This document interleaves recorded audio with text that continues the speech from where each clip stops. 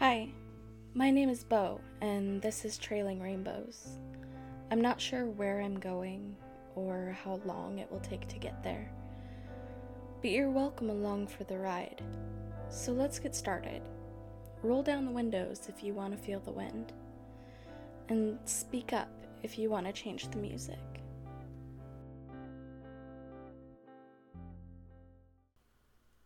July 15th. Dear Mom, I don't know another state that is such a study in contrasts as Wyoming. It has the plains like Kansas, the awe-inspiring mountains in the northwest, and the beautiful canyon country. Our road trips up to the Glenwood Hot Springs when I was little were perfect to prepare me for my drive the last few days. I spent a few days in Cody and then drove down to Thermopolis to remind myself a little bit of my childhood.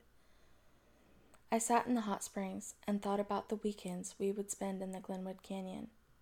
The smell of the water brought back your laugh and a strange hint of your perfume. It was a short drive from Thermopolis down to Shoshone, and from there I took 26 up to the National Forest. Tonight I'm staying at the Tower Fall campground. I took the hike down closer to the base of the falls, my breath taken away by the 130-odd-foot cascade of water rushing above me. I was lucky, and the sun was bright. The light reflected beautifully from the water, and the air was full of rainbows. I took many pictures and sent a few to Meg, who enthusiastically replied, praising their beauty. I did wake up in the middle of the night last night to hear something very large snuffling around outside my trailer. And when I went outside this morning, there were large bear tracks all over the campsite. I'm grateful I wasn't staying in a tent, as that would have made me a tasty snack for any discerning carnivore. Mom, going through the grandeur of Yellowstone and the Tetons has made me glad I'm taking this trip. A little of the urgency seems to have melted away with the pounding water of Tower Falls, and left my shoulders feeling stronger, the weight on them less overwhelming. I know this newfound peace won't stay, so I'm trying to enjoy it to the best of my ability while it lasts. I spent almost 2 hours sitting near the trail staring up at Tower Falls, ignoring the people who were milling around taking pictures. It was almost like the ocean waves pounding the shore, or the wind blowing through trees in a dense forest. The sound was overpowering, intimidating. There was nothing I could do against it, and for once I didn't want to try. There's a peace in letting go. I hope I'm never too afraid of what could happen to let go of the controls just a little. I looked at my emails today and was chagrined to see the amount of emails from my advisor at college. She checked in when I didn't come back for exams. Of course, I expected nothing less.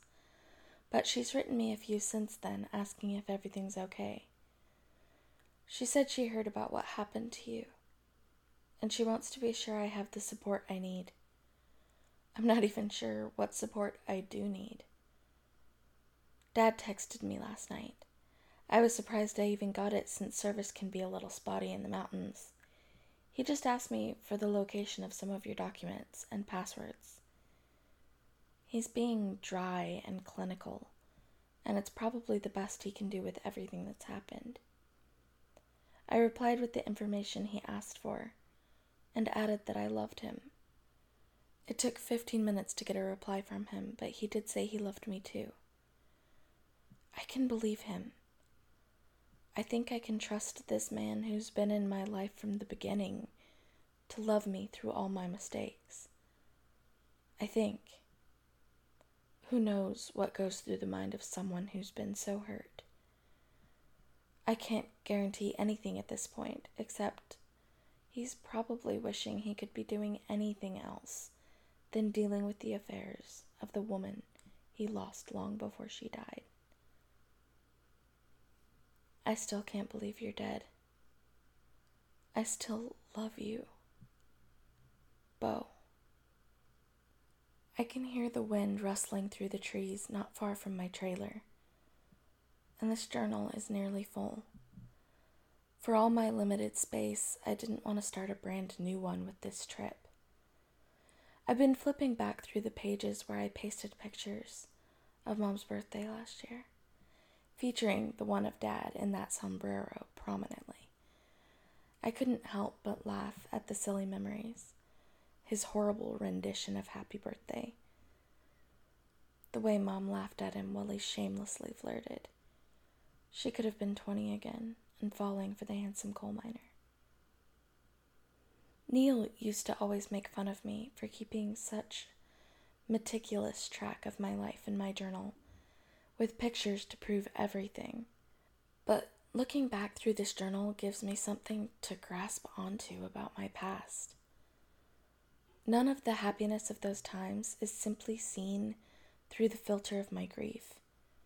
They were truly happy times, notwithstanding the arguments, fights, and bouts of sulks. It's not that I think she was perfect.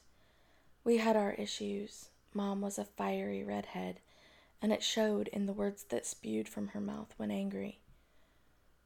But she always more than made up for it.